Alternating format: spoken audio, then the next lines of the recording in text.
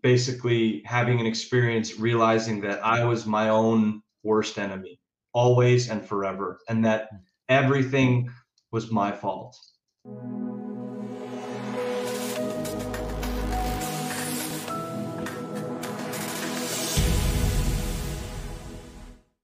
Good to meet you, Raj. Likewise, brother. I'm over caffeinated, so I'm like fired up. You're jacked up, huh? That's good. Welcome to the show here. So I guess we'll go ahead and get things started. So I'm Joe. I'm here with Mike and Raj. Today is our special guest. So for those that don't know you, why don't we go through a little bit of background? So you have a pretty interesting trip from where you started to where you're at today. So you started from Chicago, right? I was born in Chicago, yeah, and that's where it all started, and it evolved from there. There we go. So Chicago, grew up, normal kid, and long story short, just one parent home, and kind of allowed me too much freedom. I became a criminal, drug dealer, just all around loser. Was surrounded by people that wanted to break the law, make as much money as possible illegally, and go to jail as a way of becoming a man. And this is like 15, 16, 17. And high school is just a blur. Just passed because being friends with teachers and stuff like that, not actually doing work, complete waste of time and waste of space. I was, and got saved one night by a cop. Basically, I had moved to Indiana with my mom after high school. I was coming back from Chicago from a pickup, big pickup, and my trunk was full of drugs. And I got pulled over around midnight down the street from where my mom lived, and no one else was on the street. Like Indiana roads at midnight, if you've ever been there, just no one's around. And this guy comes out of nowhere, pulls me over, and comes up to the window and says, "Get out of the car." And so, okay. I'm dressed fairly well. I have a leather jacket on. I always kind of, had some sense of sartorial clothing style. And he's standing by the trunk, and I go over to the trunk, and he just starts asking me basic questions, where do you live, stuff like that. And do you know why I pulled you over? I guess I had limo tinted windows, so basically my car was a magnet to get pulled over, and which was fine with me because I was an idiot. And he basically has a canine unit, right? So he shines the light on his dog as it's barking, and he says, "Can my dog search your trunk?" And I said, "That's fine." And he said, "Can I search you, and can I search your car?" And I looked him in the eyes, and I said, "That's fine with me, officer." And so in this moment, basically from when I got out of the car to when I walked to the trunk, I had kind of died inside. Like I just felt like my life was over, and I was surrendered. I was okay with it ending. I was like, let's go to jail. Let's do this. I totally get it.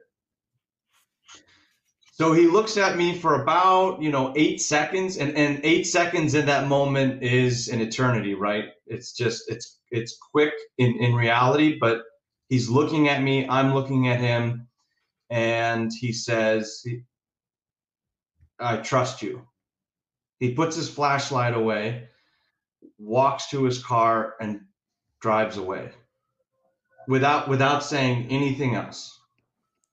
And I'm standing outside by my car at the trunk, just, dumbfounded, not really sure what I've never felt like a second chance. I've never felt like any kind of divine intervention. But at that moment, I was like, whoa, that was as real as it gets to a second chance. And luckily, thank God, it dawned on me in that moment. And I reflected on it enough, standing there in the middle of the night and on an empty road, like I'm free.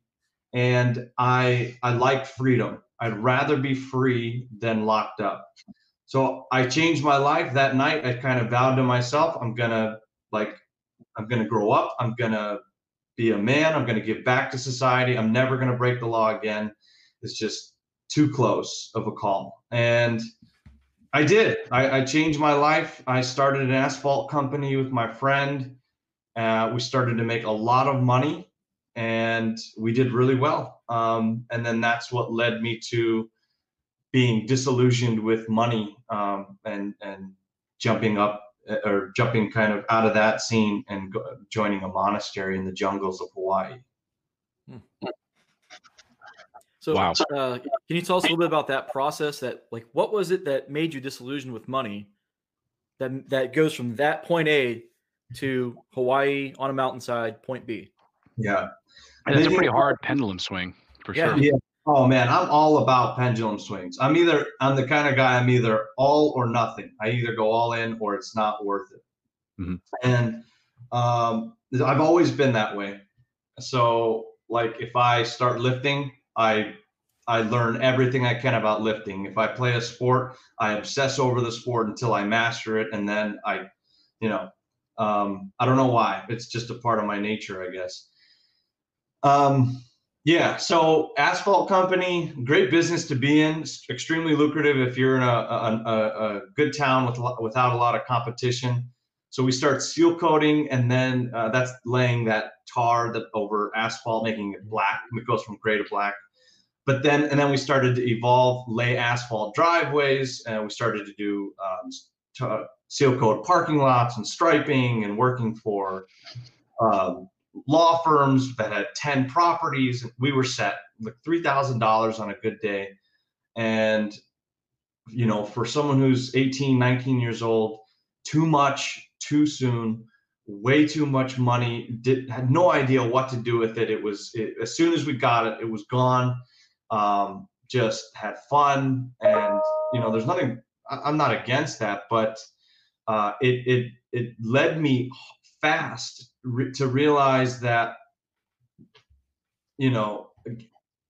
money wasn't the answer to what I needed, what you needed for happiness and contentment, lasting happiness and contentment. Looking back, do we all need money? Yes, right? Duh. There's no question about it. But how much do we depend on money for security is another question. So back then, right, 19 years old, money, if I have money equals life fulfillment. And it wasn't true. I realized it wasn't true. Became disillusioned with the company and, making money in general. My business partner felt the same way. We were friends for life. We grew up together. And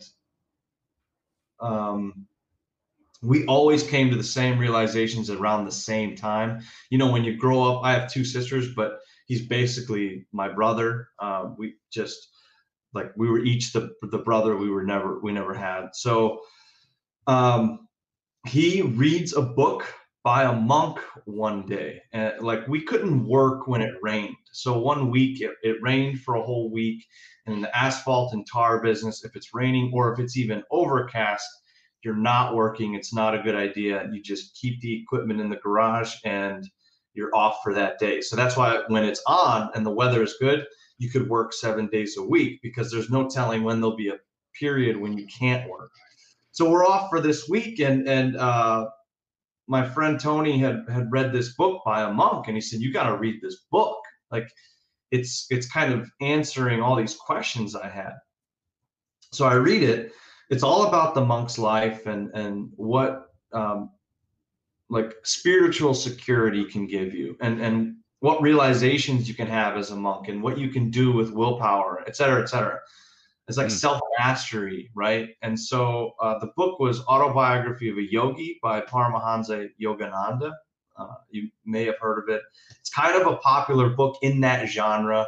Most people have, like most spiritual, mystical, whatever people have the book or have read it, and then they go to another book.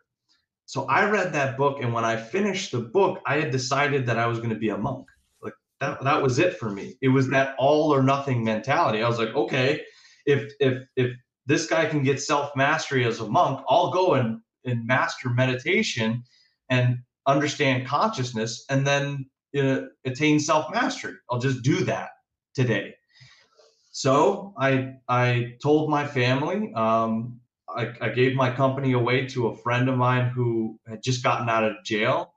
Well, I should say prison, and he worked with me in the criminal world. He had unfortunately gotten caught, or fortunately, and luckily I hadn't gotten caught, and we were in the same string of events, so I had been spared from that. So he got out. He needed something to do. So I said, take my asphalt company. Here's all my contacts. We'll drive around for a week. I'll introduce you to everybody. You're the new guy. Sayonara and good luck. My dad made me a deal. He said, I'll buy your ticket to the jungle if you come with me. This is around 2006. To come with me to New Orleans, help clean up for a week after Hurricane Katrina, and I'll buy you your one-way ticket. And I did. I went with him to help clean up with a nonprofit organization called Acorn. And we cleaned up homes for a week in the lower 9th Ward. And that was quite the experience. We come back from that. My dad makes good on his deal, buys me a ticket to the jungle. My sister, who lived in the jungle before as a survivalist, weird family, said, I'll go with you for a month. I'll train you how to live in the jungle. I said, okay, let's do it.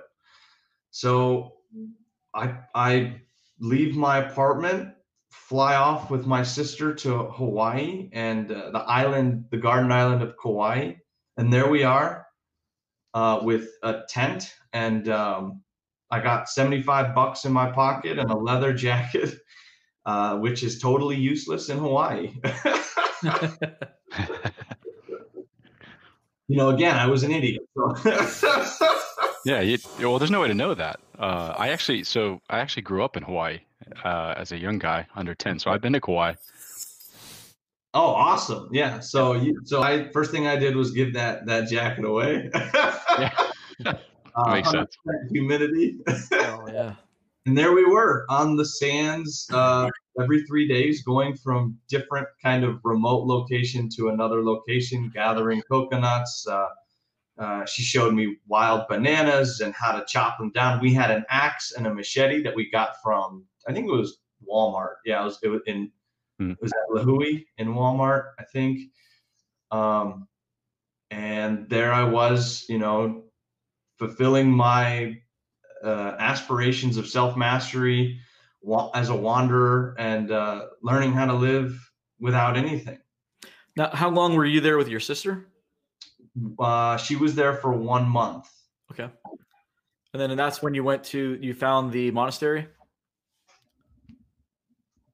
Yeah. So my friend, Tony, who business partner, basically researched Kauai a little bit. And he said, since you're going to Kauai, there's this monastery there. There's monks there. Like they train and do self-mastery, whatever. He said, maybe you want to go check that out, instead of living in the jungle. I was under the mistaken impression that you were going to go to the monastery, and then that trip with your sister was just like an intermediary kind of step. No, I renounced. Basically, to renounce means to throw down. I renounced the world, and I was going to wander the jungle forever. Like I had no plan. There was nothing. And so, the monastery was an idea brought up by my friend, and then it went right to the back of my mind. I was like, well, okay, whatever. I'll put that back there and who knows, right? Who knows anything at this point? I literally know nothing from moment to moment, except I need to study myself. I need to study consciousness, and I need to figure out if meditation can raise your consciousness and the mind can be mastered. Those are the biggest questions I have. And my only techniques are, like, my mom taught me meditation when I was a kid, and I knew I had to observe my breathing. That was it. So there we are. Every morning, waking up, there's a monk seal washed up on the shore digesting food. And I'm meditating a lot of the day, talking with my sister about philosophy. And she's just like, she's on vacation. She has to go back to Texas. She has a plane ticket back. So she knows when we need to start going back towards the airport. And we are just exploring the island, like the remote parts of the island. I knew nothing of the inland, right? The area past the one highway that circles the island. I knew nothing past that highway except for the Walmart where we got the machete and the axe. So right now we're on the opposite side of the island for the most part, for the monastery, right? So the monastery is up past the airport in Kapa'a, a town called Kapa'a in the Wailua Homesteads, Kauai's Hindu Monastery. The month is coming to an end. It's just amazing. Like, thinking back on it, I can't believe my sister did that. We talk about it. We were just talking about it the other day. Like, what the hell were we thinking?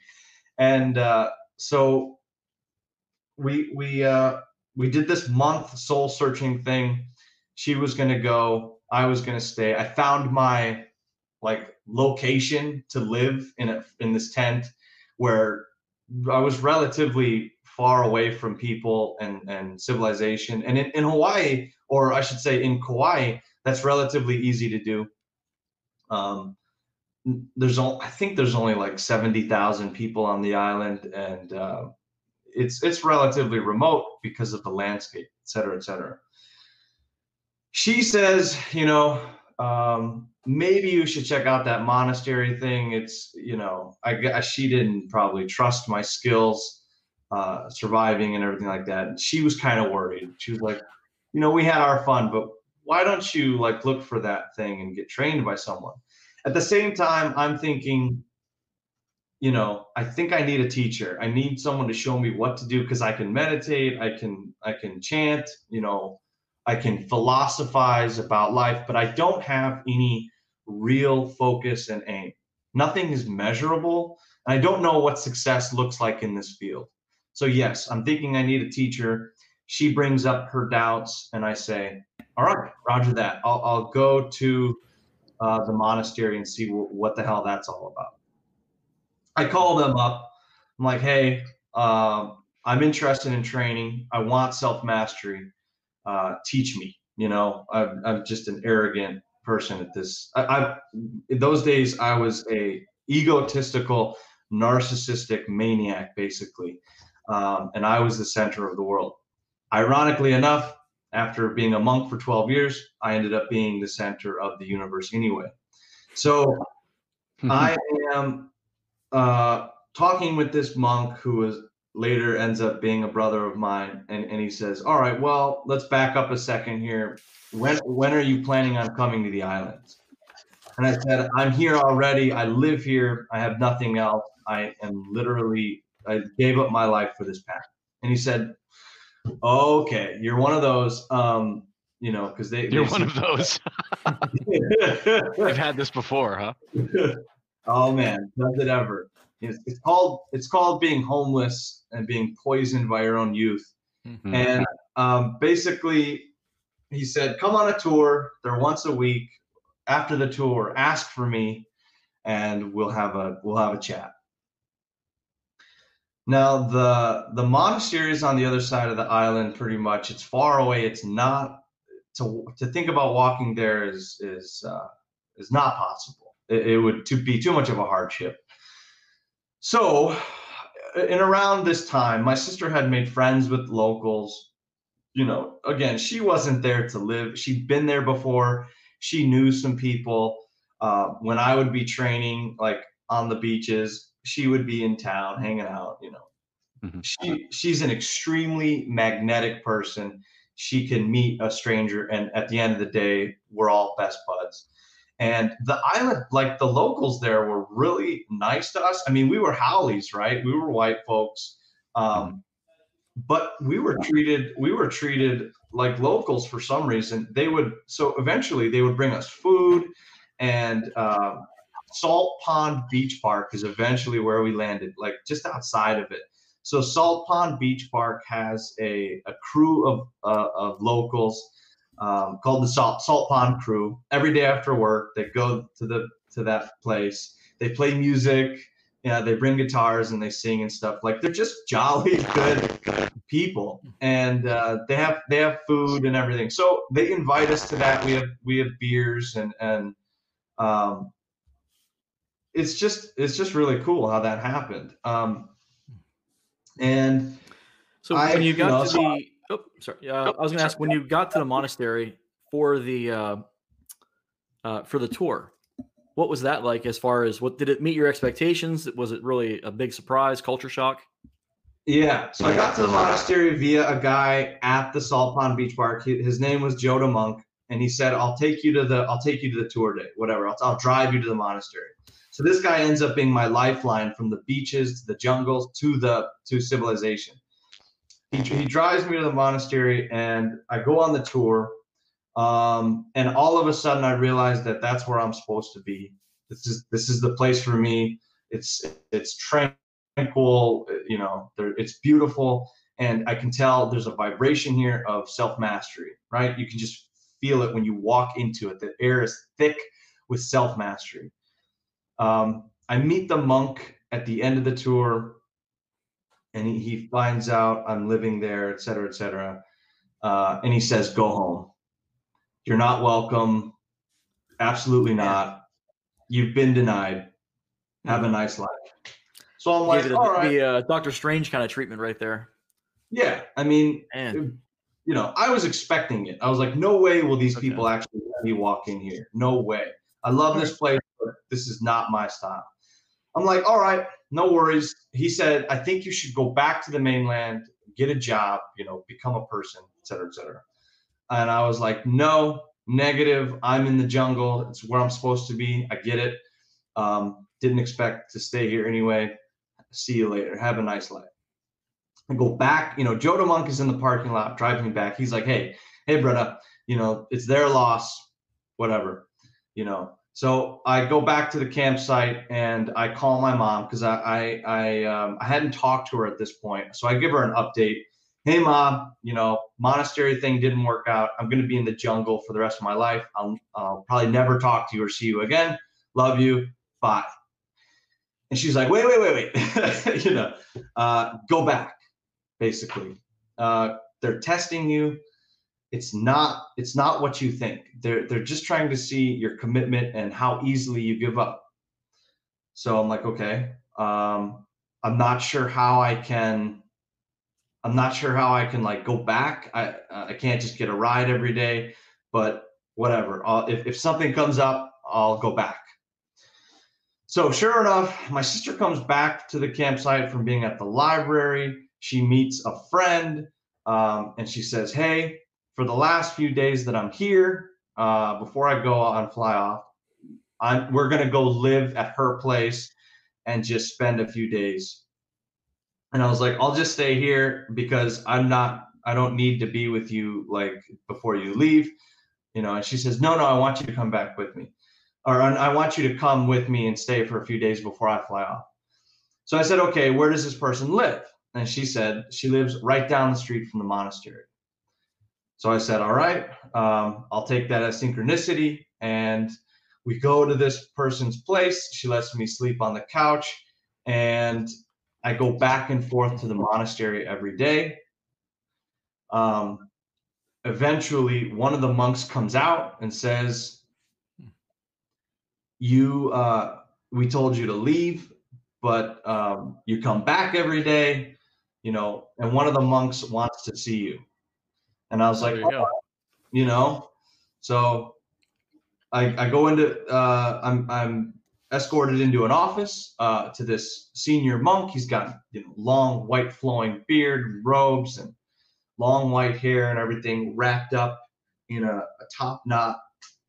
And they have the samurai haircut where the top part is shaved and bald, and then the rest is grown out, and the top knot is actually pointing towards the back.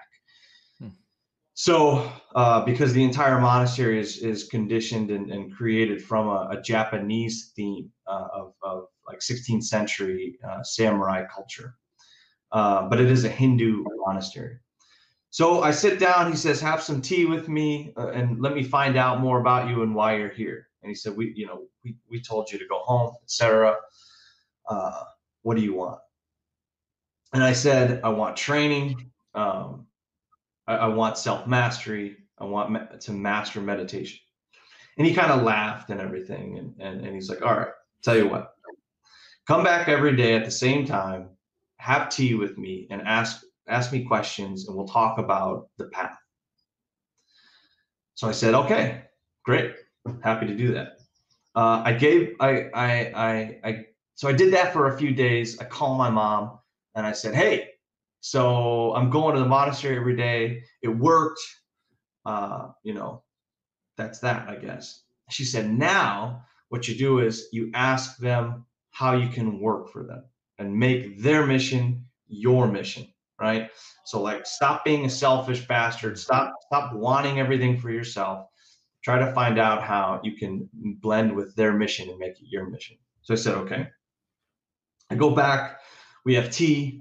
I've asked him all these questions. I finish my tea and he says, "You know, anything else before you go?" And I said, "How do I work? You know, I don't want to leave here after tea. I'd like to stay on the grounds as long as possible." And he laughed and he like twirled around in his chair and he said, "What do you mean?" And I said, "I want to stay. I don't want to leave at all, actually. So how can I stay here?" And he said, "All right, after tea, every day, what you'll do is you'll go out into the forest outside my office, underneath the banyan tree, and pick up sticks from the forest floor. You take those sticks, you put them in a pile. When you're done making that pile, you take those sticks from one pile and then you put them on the other side and make another pile. And you do that until we tell you to stop, and then you go." And I said, "All right, I'm in. I'll do it." I finished my tea every day for the next few days now. My sister flew off. I'm there and going back and forth. The lady's house I'm staying in, she said, "You can stay here as long as you need to, wherever this transition takes you, whatever." And I go to the monastery in the mornings. They're open from 9 to noon. I have tea, I go and meditate in the temple. I read. I go have tea with the monk. I ask him questions. We talk about the path. And then I go pick up my sticks. And for about an hour, and then someone comes out and shoos me away. This goes on for about a week. Eventually, I'm picking up my sticks one morning. A monk comes out. He says, "I want to take your picture and show it to the head honcho." I said, "Okay." I come back the next day, I do my routine, picking up my sticks. The guy comes back out, same guy who told me to go home. And he says, "We've accepted you into a 6-month training program, and you can stay for that long to see how you perform." Mm. That lasted 12 years. Oh, wow. That's impressive. So now I think we're getting into, oh, we lost Mike. I'll bring him back in when he gets back. So this is, I think, what a lot of people are going to want to know about is like, what was the big revelations? Like what's that process look like? Once you're in a monastery, there's a lot of mental pictures that people probably already have from media, books, and so forth. Like, how much does that match reality? Yeah, they're all wrong, basically. Everyone's wrong. All right, it depends, really. It depends on which monastery. Some monasteries, they're right. Some monasteries, they're wrong. In this one, they're wrong because this is a unique organization, created and blended with a samurai culture, a Hindu culture, South Indian specifically, and a military culture. all blended into one organization. So we are in a militaristic organization fueled and run by male monks dating back since 1950. All right. So here we are. There is structure to every part of the day. There is routine, schedule. There are consequences for missing that routine. There is work to do. It is a self-sustaining organization, and it runs by the work and the hands of the monks. All right. So you are thrown into extreme order. You're into extreme schedule, discipline, and via work and perfect timing. The more sharp and trained you get, the better the inside works for you, and the closer you get to self-mastery. So the inside of yourself reflects the outer world, and the outer world reflects the inside. Does that make sense? Yeah, I think so. I've got a military background myself, so there's a lot of parallels to what you're talking about, to what we used to go through. There you go. Exactly. Yeah. So we start out as a cadet in a training house with the other guys in your class. I had 5 guys that went in with me, and you have 6 months to experience every department. You get rotated, you get worked, you meet the other monks, you have classes, you learn hatha yoga, meditation styles and things like that. You don't meditate with the monks. You don't join the monks for everything that they do. You're actually kept at a distance. You are clearly classified as a rank, and you're integrated into that society as much as you can get. You're supposed to feel out the path, see if it's for you, like basic training, and then you're supposed to go home for 3 months and make the decision if you want to stay. You make that decision back home. You don't make that decision there. It's almost like a Rumspringa kind of event. I've heard that word. It's from the Amish. So they are raised Amish. Then you have a period of time where you go out and live in a Western lifestyle, and then you decide, do you want to go back to living as Amish, or do you want to stay in a more contemporary lifestyle? Mm-hmm. So you just kind of go on a little hiatus, and then usually they come back. You are correct, 100%. That is what happened. So you went on your Rumspringa, and then you did your 3 months at home. Were your parents surprised by the changes, or your mom in this case?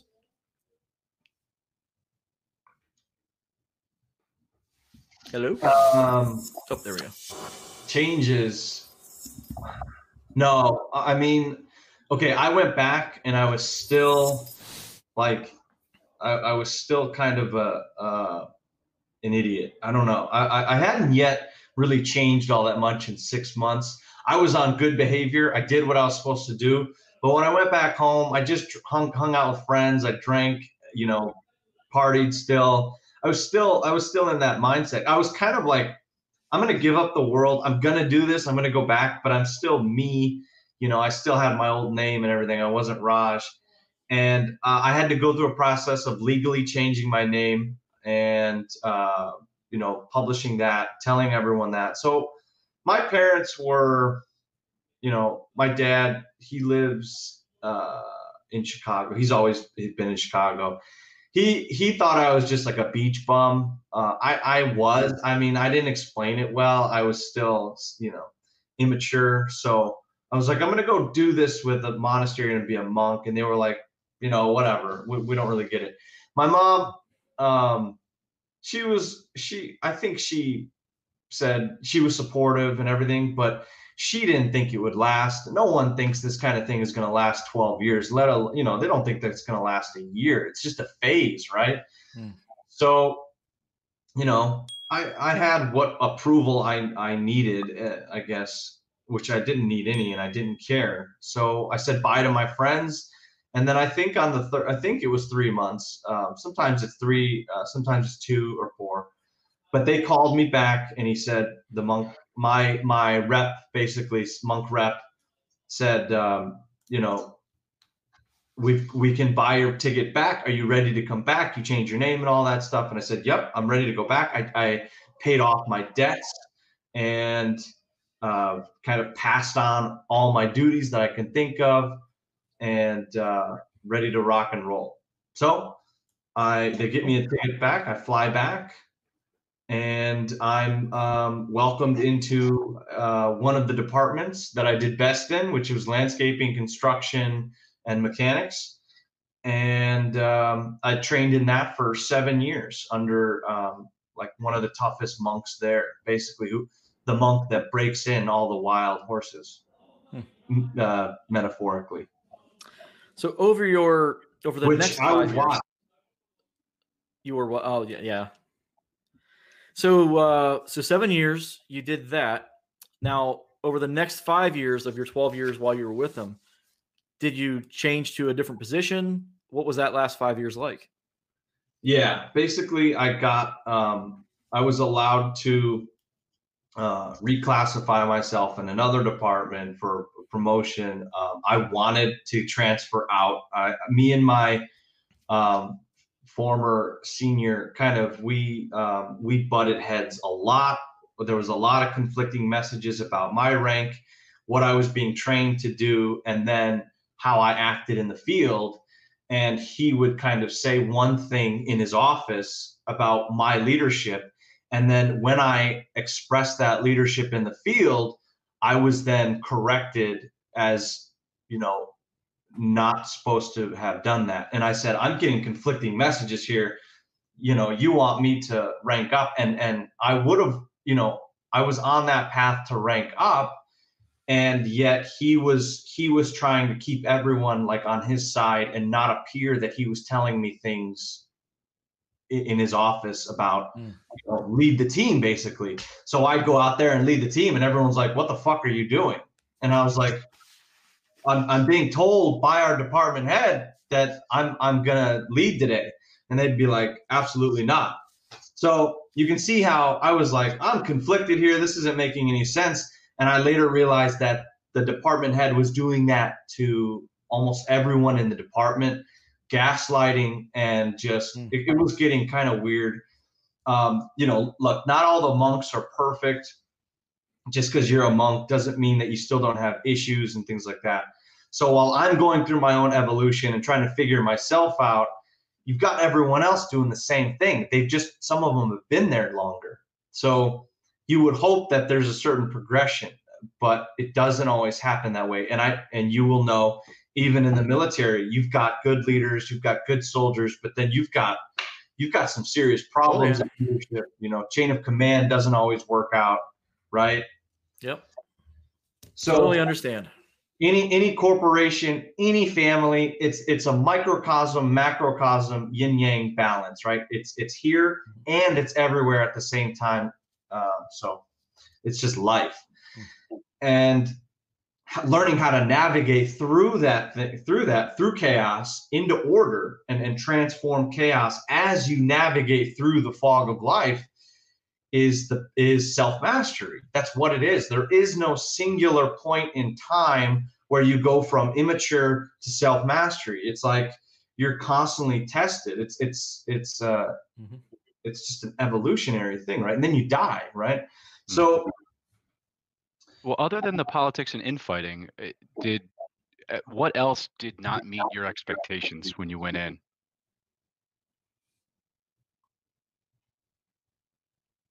Or did you have a lot of expectations going into it?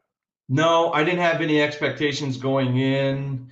That was pretty much it. Once I realized that, okay, there's red tape, there's politics, there's rank, senior leaders, they get what they want, the grunts do what they do, and you know, don't get as much. Once I figured that system out, I flourished. So it took like 4 years to flourish. And then when I was good, then I had expectations. And when I knew I was good, but yet the other seniors were being told that I was shit still, I was like, all right, my senior leader is painting a incorrect picture. let's prove them wrong. I want out. I'm going to transfer out. I want to go with the big boys, and I want to be in the other department. So the media department was where all the seniors went. The traveling, the teaching, the philosophers, the website, the editors, the writers, publishers, those guys. I wanted to be creative types. Yeah. And I was like, and it just happens to be the most senior ranking monks in the entire organization. And they usually go the highest from that department. So I was like, I want out. I want to transfer into this department, let me show you what I got. All right. Because I'm not what they're saying. And so I packed up my stuff in a box, right? Everything on my desk. And I said on a Friday, we went by a different calendar, but we'll call it Friday. And I said, on Monday, I'm not working in your department. So I was basically, you're not supposed to do that. Like totally subordinate, not cool, possibility of being thrown out. So the senior group said, look, we don't know what's going on. You may be right. You may be wrong. You're going to have to meet with everyone, but we want 3 days. We want you to go in, like, you're not a part of anything here. Go out to the forest at the edge of the property, hang out there for 3 days. So I was like, okay, I was basically cast out for 3 days so that they could figure out and have their meetings and stuff like that. Yeah, basically time out, it sounds like. Yeah, cool off, chill out. Because I was, I'm kind of, I'd like to think of myself like as a doer. I move way too fast for most people, and except when I explain stories. And so I was like, let's get the show on the road. Put me in Monday. And they were like, hang on. So long story short, after meeting with everyone, well, this is not a short story. I meet with everyone. They agree with me. And one of the monks, I'll never forget what he said. He said, I'm going to bet that it doesn't really matter if you're right or wrong, but we're going to find out if you're full of shit. And if you're full of shit, you're out. Like, this is going to be a great test for you. So I'm rooting for you. But I also don't care about what anyone says. I don't care about what your department head says, and I don't even care what you say. All I know is you're about to enter like the highest scrutinized department you could possibly be in, and you had it easy before. So if you're having problems there, something's going to go wrong here if you're wrong. So I was like, bring it. Okay. I flourished. Like, I was given respect. I was given space, and I was given leadership, and I just ran with it. And sure enough, I was promoted several times very quickly. I got budgets left and right. I was given responsibility very quickly, and just rock and roll. And everyone was good. That 5 years was amazing. Like, the 7 years prior were amazing. I really went through a lot of shit I needed to. And I became a man in that first 7 years. I became an adult. The last 5 years were like, let's see you flourish when you're given the right team, the right tools. And it was awesome. I traveled around the world. I helped mentor people. I mentored at least 500 young men online. Helped people become adults themselves. I wrote 3 books. I learned another language, did Sanskrit, temple rituals, and flourished within and without. It was great. So what was your favorite memory about the process of this evolution? You talked about becoming a man. That's a big key part. Yeah, at some point there's this process that you go through, and there's going to be a key moment where it's like the aha moment. What was that like for you? Well, we call it in that field, we call it the death of the ego, or the dark night of the soul. Basically, you have your young self and your spirit. Your spirit in our philosophy is perfect. There's nothing developing with your spirit. You're migrating into spirit, and that's where the pain and the hardship and the challenge comes from, because ego.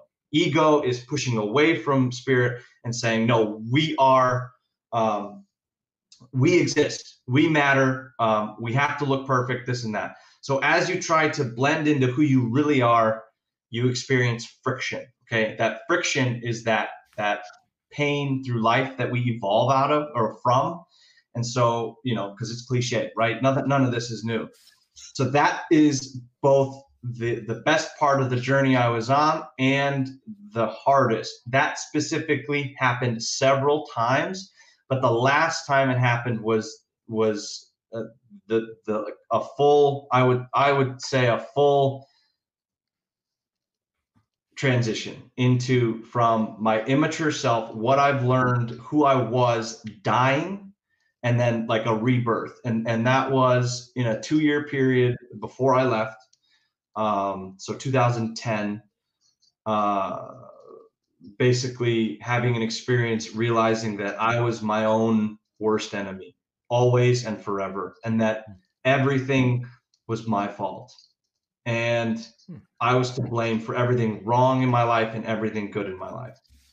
That kind of leads me to my next question was, so after you left the monastery and you got back out into the world, when you look back on that time, what would be your number one takeaway?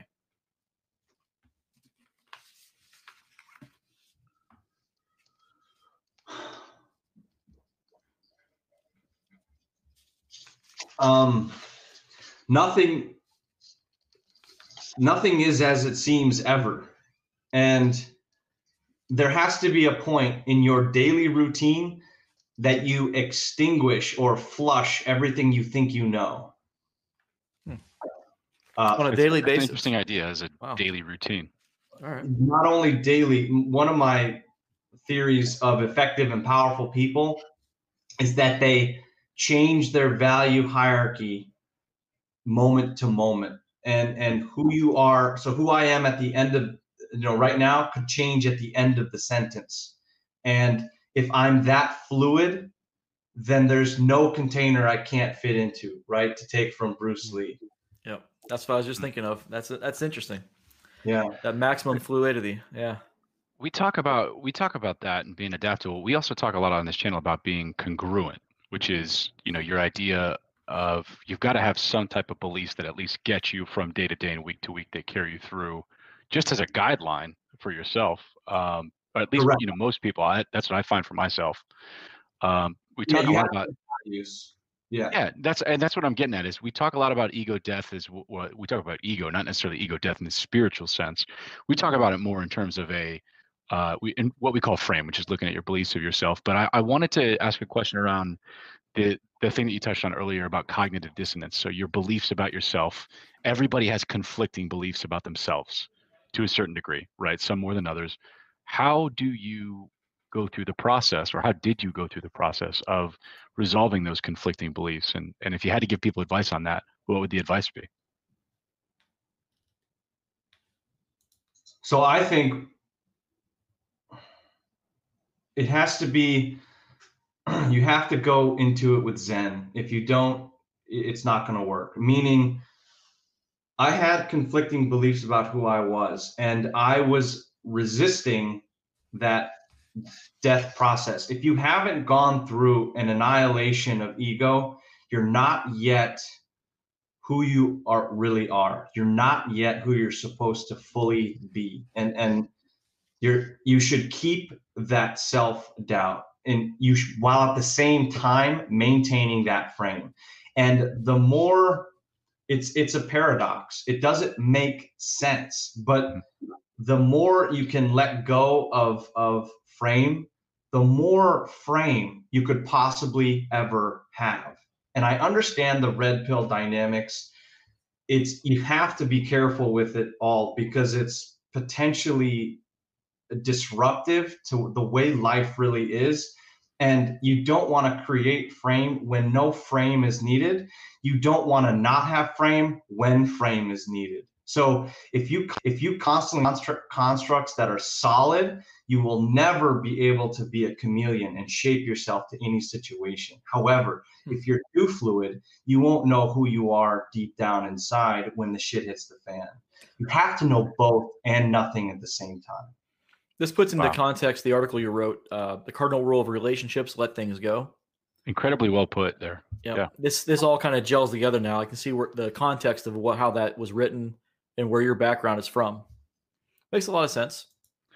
A lot of guys struggle with that early on, is understanding the difference between those two things you just described.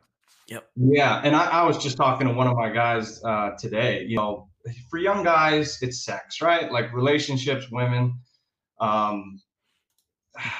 You got to be careful because on one end, you have people talking about frame where the more frame you have, the more you get laid, and it's like, how do you Yeah. distinguish yourself as an adult, a mature man?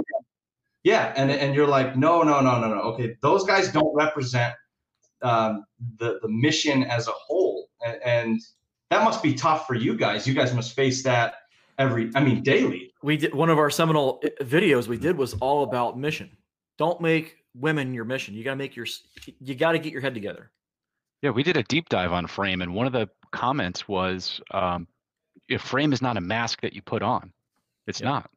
It's not something that you just put on and say, I'm going to pretend like I'm this person and I'm going to kind of get there mentally eventually. To be fluid and actually change your mind and change your mental model is one thing. But to just pretend, it's more ego. You're actually using more ego if you're doing that. Yeah, it sounds like we all agree. And I want to say that I used to write for the Good Men Project. It's one of those publications online where anyone can submit something. It's Elephant Journal is the same way. Medium is the same way. Everyone can just, produce something for them. It doesn't necessarily reflect on me, I think, in terms of being a good writer. And I still am not yet a good writer. And I don't think I ever will be, because you have like Plato. So the thing about the Good Men Project is I actually thought it was like a Good Men Project, but now I think it's actually a good liberal progressive project. I can see where your stuff I get, but looking at some of the other stuff that's on there, it's been a very long-standing critique. That's why I was like, wait a second, if he's coming from this perspective, some things didn't quite make sense. But yeah, this kind of puts it all into context. Yeah, this is good. I just very search engine optimization was key like a year ago. I just wrote for whoever I can, and I thought the Good Men Project would be among my values of supporting men, and obviously I support both genders, but I have a knack for helping young men. I mean, because young men need role models. We're in a period where we have been since World War II was over, where role models and family lineages and wise men of the community are a thing of the past, right? We no longer do what our father did and what his father did. And so in that we lose socioeconomic, political values, and we lose culture and tradition. So we're in that world. Yeah, I think a lot of young guys nowadays have difficulties with their relationship with their fathers, and that's part of what one of the videos we did, that we talk about no more Mr. Nice Guy and Dr. Glover stuff all the time. That's a big piece of it. But if you can, is that an experience that you shared, or is that something that a lot of the guys that you mentor have trouble with, their relationship with their dads?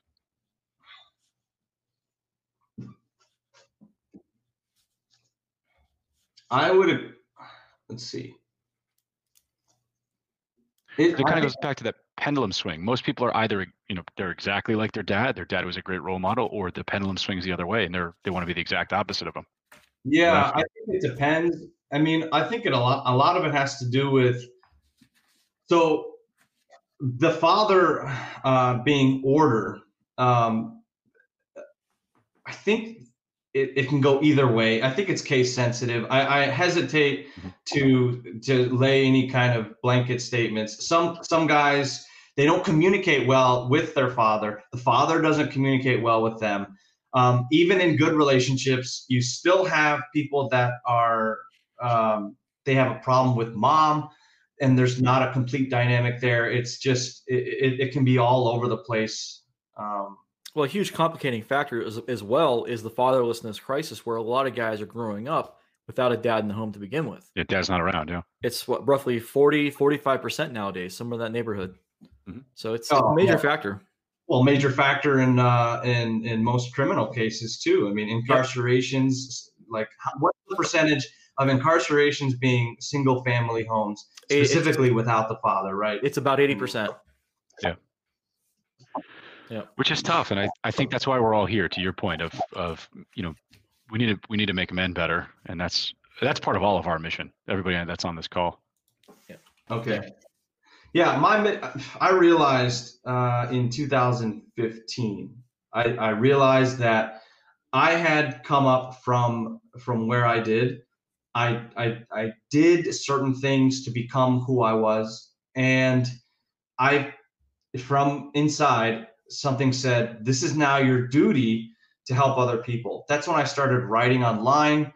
That's when I started to help people in like the NoFap area and just help guys with pornography. And, you know, then that just came out to helping guys shave, how to dress better, what things they can do, you know, to live life. And then after I wrote one of my first publications for them, I realized that it wasn't these individual habits. It was like a mixture of the lack of discipline itself and the inability to orient themselves in the world. So they resorted to pornography. They resort to sleeping in. They resort to eating too much, not working out, you know, failing with women. And for a while, I could see this community thing online be like, oh no, it's just media, it's just pornography, it's just Facebook. So I'm leaving Facebook and I'm gonna be fine after that. And it's like, no, all of that stuff in and of itself is attributeless. It contains no value until we assign it something. You know, the Stoic perspective of the appearances of things. So I started to realize that, oh man, I became a better person. I became a man because I started waking up early and making my bed. And, you know, it's classic Jordan Peterson and Jocko Willink. I didn't even know who those people were. And then one of my guys said, man, you remind me of Jocko Willink. And I was like, who the fuck is Jocko Willink? And then I was like, just a convert from there. Some of these guys, when you get it, right? And I think the interesting piece about what you said there is a lot of guys tell themselves, if I could just do X, I would be a functional guy, right? I'd be able to be the person I want to be. I stopped telling myself that lie a long time ago. You just got to make the right choices every day, day in, day out for yourself. And I think it's interesting that you called out as well, like Facebook, porn, these other issues. They are symptoms of a larger problem. Oh yeah. And just trying to take that one thing out of your life isn't going to fix the root of the problem. That's where you got to do that deep introspection, and the death of the ego is where it all comes back to. 100%. And I eventually ended up telling everyone, like, be the kind of person, like, don't fight porn. Be the kind of person who doesn't have time to even think about that, and just move on. And then I later even said, when I got so tired of that world, I was like, I don't even care. Like, so what? So you used porn and jerked off today. Like, move on. Get a life. I don't care that you did that. You shouldn't be so distraught that something happened to you. You know, that's like the poison of the snake bite is worse than the snake bite. Yeah. The shame is what makes it such a big part of their life and perpetuates it. Yeah. So you mentioned a minute ago that this you wrote for a publication for this community. What was that publication called? So that people know they know where to find you after. No, I mean, I wrote, so on the online thing started out with 2015, helping those guys. That evolved to Reddit, and then I just became a, a leader of a group called the Heirs. It was just a bunch of guys. We had 500 dedicated guys at one point, and I just wrote them books. Like I wanted to get out of it and go back to my life in the monastery. And I wrote these books as a way to give them something, and then leave and set up for someone to take over for me and things like that. And I later took that trilogy, put it into one book for them, and then gave it. And apparently they still are there somewhere today on Discord or something like that, using the book to teach and everything like that. And the book is as far as, Everything Is Your Fault? No, that's just, I wrote that when I got out. That was my first public publication. I consider the other ones just specifically for that group. I never publish anything from that org. I don't really know if I like that work anymore. I don't even like a lot of my writing, but I just wrote this book because one of my students we had an 8-month journey of teachings and everything. And she said, please, can you document all this and make a book and write a book, because people need to know this and they won't always be able to talk to you. So I said, fine. I wrote a book, I got it published, and it's called Everything Is Your Fault. It's about a little bit about my journey, and then interspersed with just teachings that I figured out along the way that helped me. Okay. So tell us about the other book, and tell us about the community that you're creating. Is that still active? Took the words right out of my mouth. Sorry, Joe. I think it's still active offline. I don't actually, I'm not a teacher to online communities anymore. Mm-hmm. Oh. I'm not a fan of that world as much. I think they're on Discord. So what I did in replace of that when I got out, I started a nonprofit called Zen Mind Academy, and we are a California charitable organization, and we train young men and women who qualify. They're disadvantaged. They can't afford my coaching rates, and so we train them for free thanks to donors, and we'll one day have a facility where people can actually have residency programs, train in seminars, retreats, and then hopefully one day themselves become teachers. It's amazing how much overlap there is between what we're doing as far as what organizations goes. That's incredible. It's incredibly identical. This has been good. It's been fun. And so that's where you're spending most of your time nowadays, right?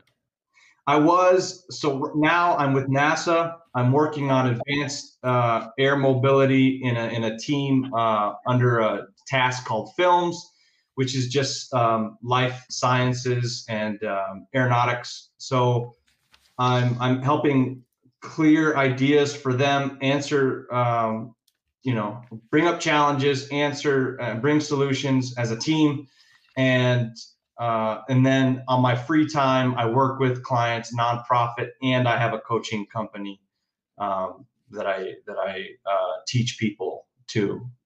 All right. For those that are listening, how would they find you? What's the best way to get in touch? If you go to rajanshankara.com, that should link to everything. If you Google Rajan Shankara, should be the only thing that comes up for 3 pages. All right. And we'll have all the links in the description below. Cool. Yeah. All right. It's been great having you on. I'd love to have you on in the future as well with so I don't know if you know Kieran. He was the one that referred you to us. Kieran is my student since 2015. So yeah, I think maybe next time I wanted to have him on today. I just didn't have a chance to get a hold of him. So maybe we can do something like that in the future. I had just talked to him before we talked. Yeah. Absolutely. Yeah. We talk every other week. Right. And then if you guys would want to be on my podcast, it's called Man in the Making. We have a solid listener base of like 5,000 people. We just have conversations just like this. So I'd be honored if you guys hopped on one day and we just had a long conversation. Would love to. That's a yes for both of us. Yeah. Yeah. Would love to. Awesome. Well, let's stay in touch, man, and keep the mission going. Roger that. We'll do. Thanks so much for the time and for the really insightful responses, for sure. All right, guys. Talk soon. All right. Yep.